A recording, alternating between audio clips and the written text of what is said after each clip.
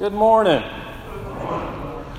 Well, they're calling today all kinds of things, aren't they? If you woke up and saw the news, you maybe saw groundhog, which had the news that I think that it's going to be spring. It feels like spring, doesn't it? And so they also call today Super Bowl Sunday. And of course, it's a time where everybody's going to be selling you something in those commercials, right? It's all about the commercials. If you don't think it's about the commercials, let me tell you, it's about the commercials. It's Super Bowl Sunday, it's Groundhog Day, but most importantly, it's the Lord's Day. And just as John in Revelation said, I was caught in the Spirit on the Lord's Day, the first day of the week. So thank you for being here this morning in worship to God, and I hope that it will be of an encouragement to you.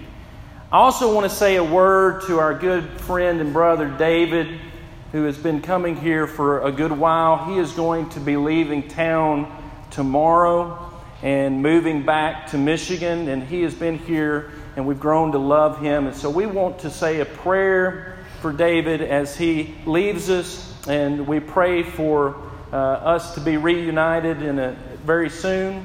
And so we want to pray for him this morning. So let's pray for David. Father, we're so grateful for the gift of fellowship and of friendship and what we have in your kingdom. And Father, we're just mindful of our friend and brother David. We pray for safety as he travels back home to be with his family and to live there and to work. And we also pray for success. And Father, we pray that as time goes by that you will give him opportunities to come back and visit. And we just pray for him. We also pray for his spiritual journey in following you. Bless him as we bless each other. In the name of Christ we pray. Amen. Today I brought my dad's Bible with me, which sometimes I do. My father, of course, like many of you, is very important to me and was of a great encouragement to me as a child and as a young man and as an adult. And so this morning's lesson has a personal significance for me because I'm going to be talking about the character in the Bible named Barnabas. And Barnabas is a very unique character in the Bible, but what he was known for was being an encouragement. And as we think about 2020, I thought that the idea of what we want to be to each other is important. And so I thought we need to be like Barnabas. And of course, the reason why this character in the Bible is significant to me is because in my father's home church, they called him Barnabas. That was his nickname because he was busy encouraging people. And so today, as we think about this year and who we are and who we want to be, I want to encourage you to be a Barnabas. It says in Acts chapter 4:36, and Joseph, who was also named Barnabas by the apostles, which is translated son of encouragement. Isn't it interesting what a name can mean? A name is important, isn't it? And sometimes I've wrestled with my name. I've wrestled with being called Laws. Number one, because a lot of times people don't understand it when I say it. And sometimes I have to explain, I have to spell it out. My name is Laws. And of course, I'm named after my father.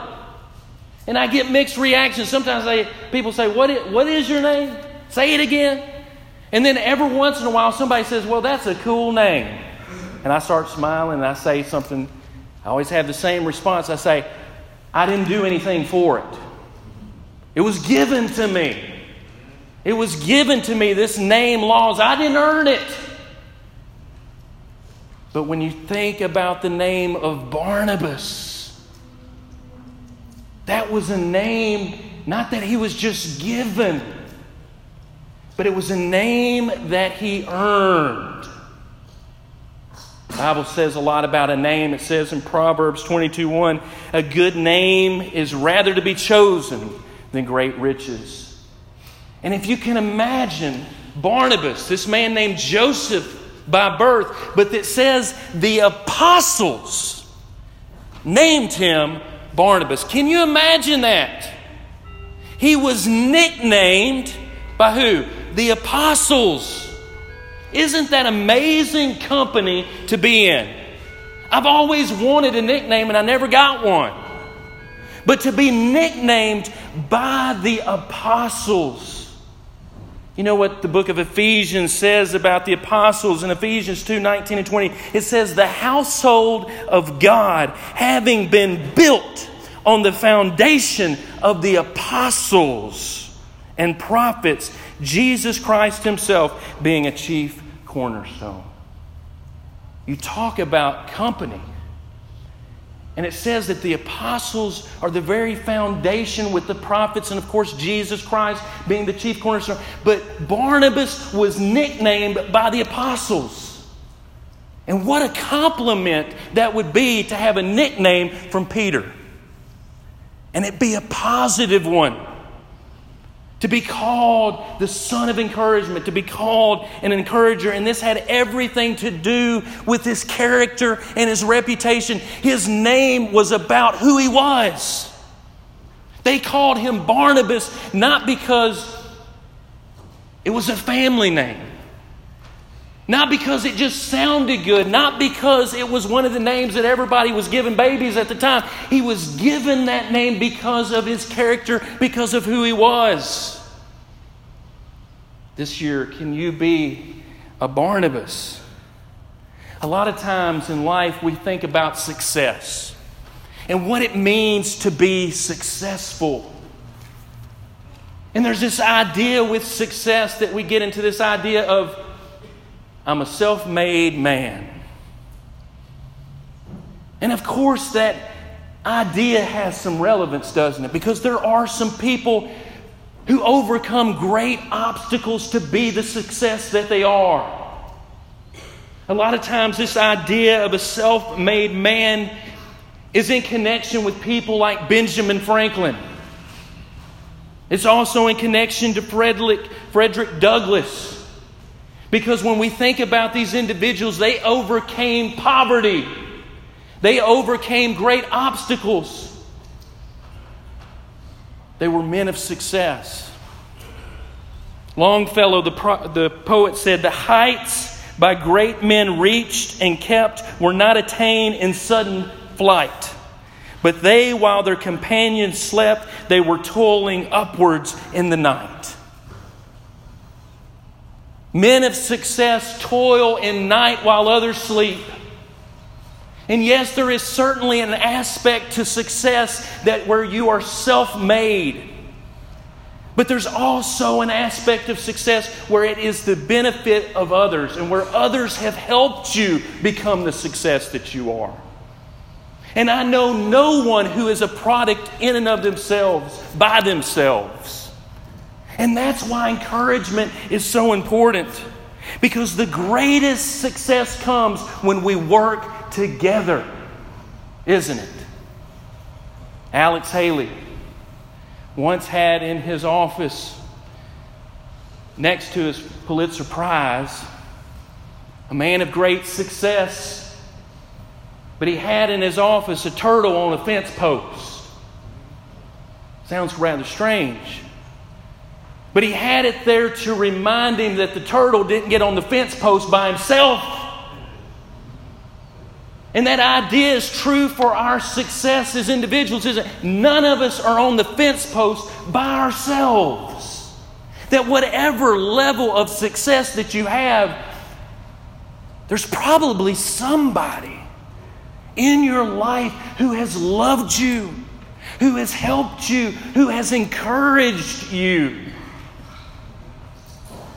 And let me tell you this, that we need to be those kind of people in the church. We need to be Barnabases, encouraging one another. What does it mean to encourage? It means the act of inspiring others with renewed courage, renewed spirit, or renewed hope. And the Bible tells us in 1 Thessalonians 5:11, therefore encourage one another and build each other up, just as in fact you are doing. A part of our Christian duty is not only to make it to heaven, but it's also to help each other make it to heaven. To encourage one another. What is encouragement? Well, let me tell you, there is a difference in encouragement and then other things. Sometimes we may conflate encouragement with flattery. But encouraging is not flattery. Flattery has another idea to it, doesn't it? Because flattery sometimes has ulterior motives, doesn't it?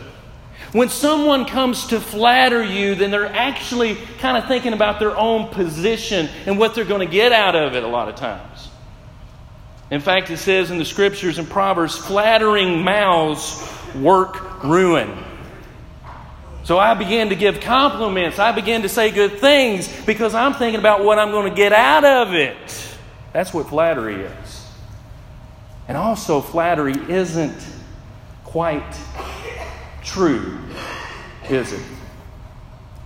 But then there's praise. And praise is a step up from flattery.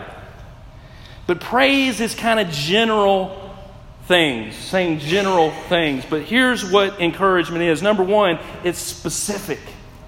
It's when you can look into a person's life and into their actions, and you can say specifically what they're doing, encouraging them in their specific work. It's also focused on the person's emotions and well-being. It's about the person doing good. It's about them, not about yourself. And it's also focused on the effort of a person as opposed to the outcome.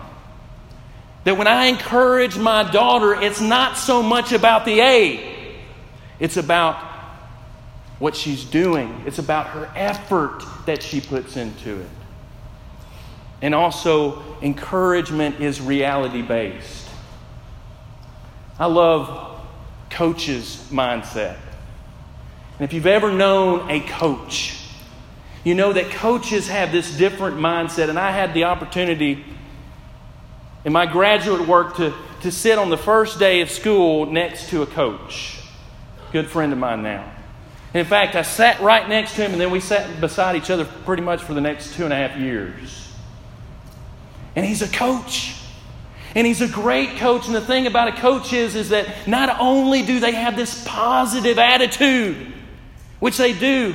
My friend Coach Page is one of the most positive people you will ever meet. But there's also the idea that you can do better. And isn't that what encouragement is all about? We are to be coaches to one another, encouragers in one another. So what can we learn about Barnabas today? Number one, the number one lesson from Barnabas is you are significant. Let that sink in. You are significant. Barnabas was named with and by the apostles. And our significance also comes sometimes by who we're hanging around with. Are you hanging around people that truly appreciate who you are? Are you hanging around people who love you for who you are? Barnabas was. And the apostles recognized his giftedness. That's why they called him Barnabas. And we have to encourage ourselves sometimes. You're so significant that you need to encourage yourself. Well, I'm not that significant. I'm just small. I'm of no account.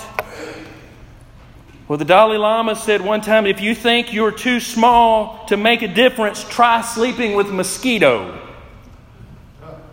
Mosquito's very small, isn't it? But it makes a difference in your sleep habits, doesn't it? If it's in the bed with you. We're all significant. And we have to encourage ourselves sometimes. There's that story in 1 Samuel chapter 30 where the Amalekites, it says, had destroyed a whole city. And David comes in there. And his men are discouraged. They're of a low countenance. It says their wives and their children had been taken captive. And it says, but David strengthened or encouraged himself in the Lord with his God. Sometimes I can't wait on other people to encourage me. I have to encourage myself. I have to be the Barnabas to myself. Encourage yourself. You are significant. Number 2, Barnabas gives us hallmarks as to what encouragement looks like. And the first thing that it tells us in the Scriptures about him is that he's generous. Acts 4:37, having land, sold it, and brought the money and laid it at the apostles' feet. An encourager is someone who is generous with their time and their money. And if we want to be Barnabases, we must learn to be generous. It also says of Barnabas that he was a teacher. He instructed people in the way of the Lord. And all of us have our giftedness and our ways that we can instruct each other, either by example or in word. But Barnabas was a teacher. And he was chosen by the Holy Spirit to go on Paul's first missionary journey because he was an encourager.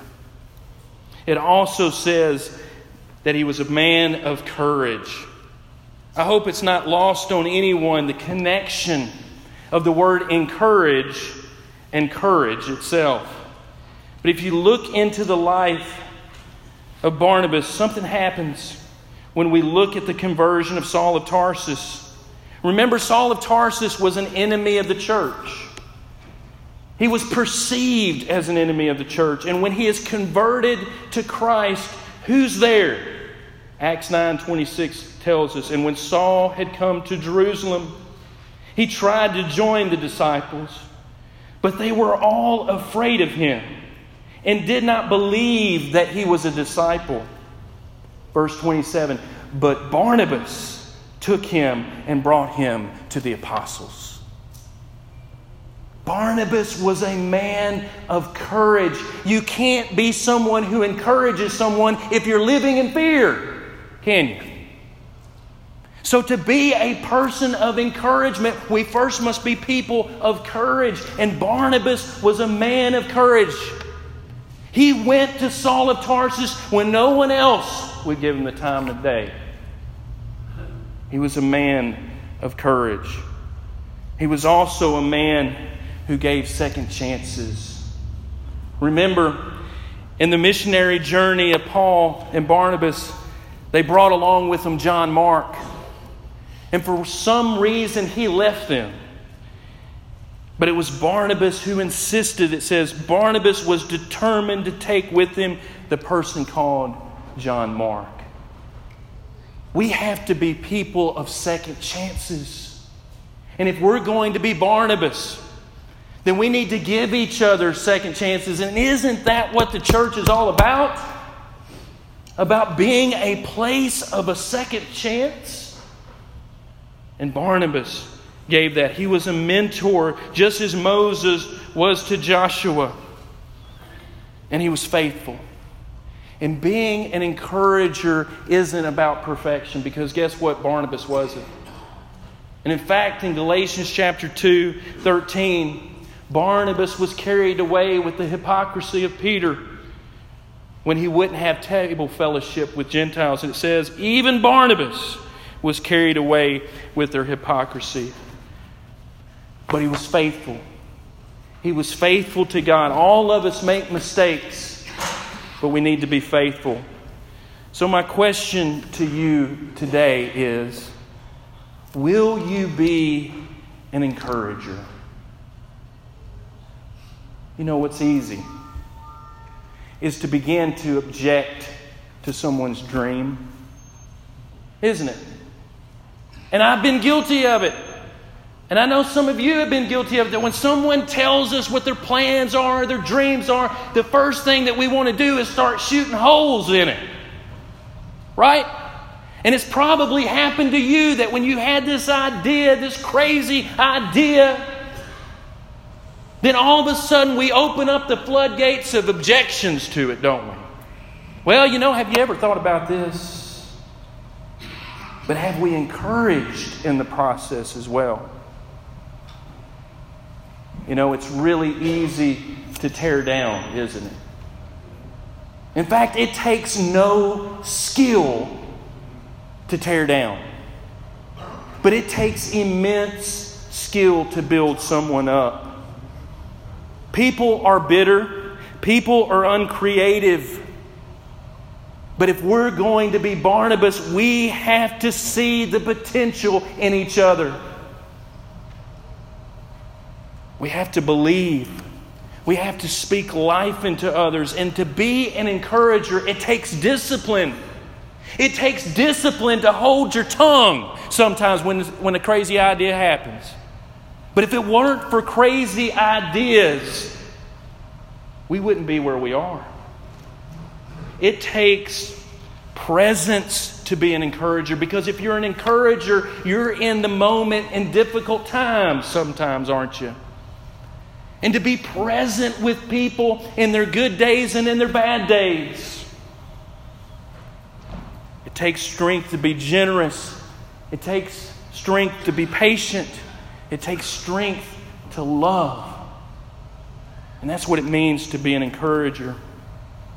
A few years ago, participated in a National Day of Prayer ceremony. And as a part of that, I had the opportunity to plant a peach tree.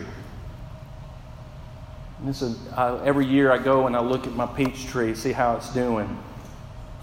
And it's in a unique spot.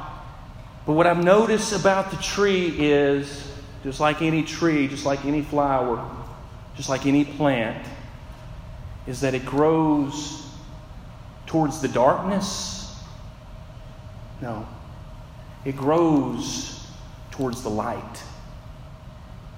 And if we are going to be Barnabases, we have to be the light. And if we are that light, we will give direction not only to our own lives, but we will give direction to other people's lives, because plants grow towards the light. People grow towards the light. And if the church is truly the light, then people will grow towards God, won't they? To grow towards the light. So I want you to encourage yourself and to encourage those around you to the greatness of God. God is great. God is good. God is love. He's worth serving. Encourage one another. Encourage one another to see the purpose and plan of God. God has a plan, and He wants you to be a part of that plan and that purpose in this life. And also, God has gifted us a family, His church, to encourage one another. So at the end of this year, will someone call you Barnabas? I want to call each of you Barnabas this year. I want to call each of you that. Let's encourage one another. Have you obeyed the gospel this morning? Have you obeyed Christ? Christ gives us a very simple message. That we have a problem in ourselves. We have a problem with our selfishness. We have a problem with our sin. And that we need forgiveness of those sins. And that we must believe that Jesus is the answer to that problem. That He is the Son of God. God sent Him to redeem us from our sins and from ourselves. And to repent and turn to the light. To grow towards the light and help others to turn to that light. And to confess Jesus to be who He is, the Son of the living God. To be baptized, immersed into His body, the church, and become Barnabases. To encourage one another. Will you encourage yourself today? Or maybe you need prayers of healing or encouragement. We're here to assist you. If you have any need, we're going to sing this next song to assist you. Won't you come now as together we stand and as we sing.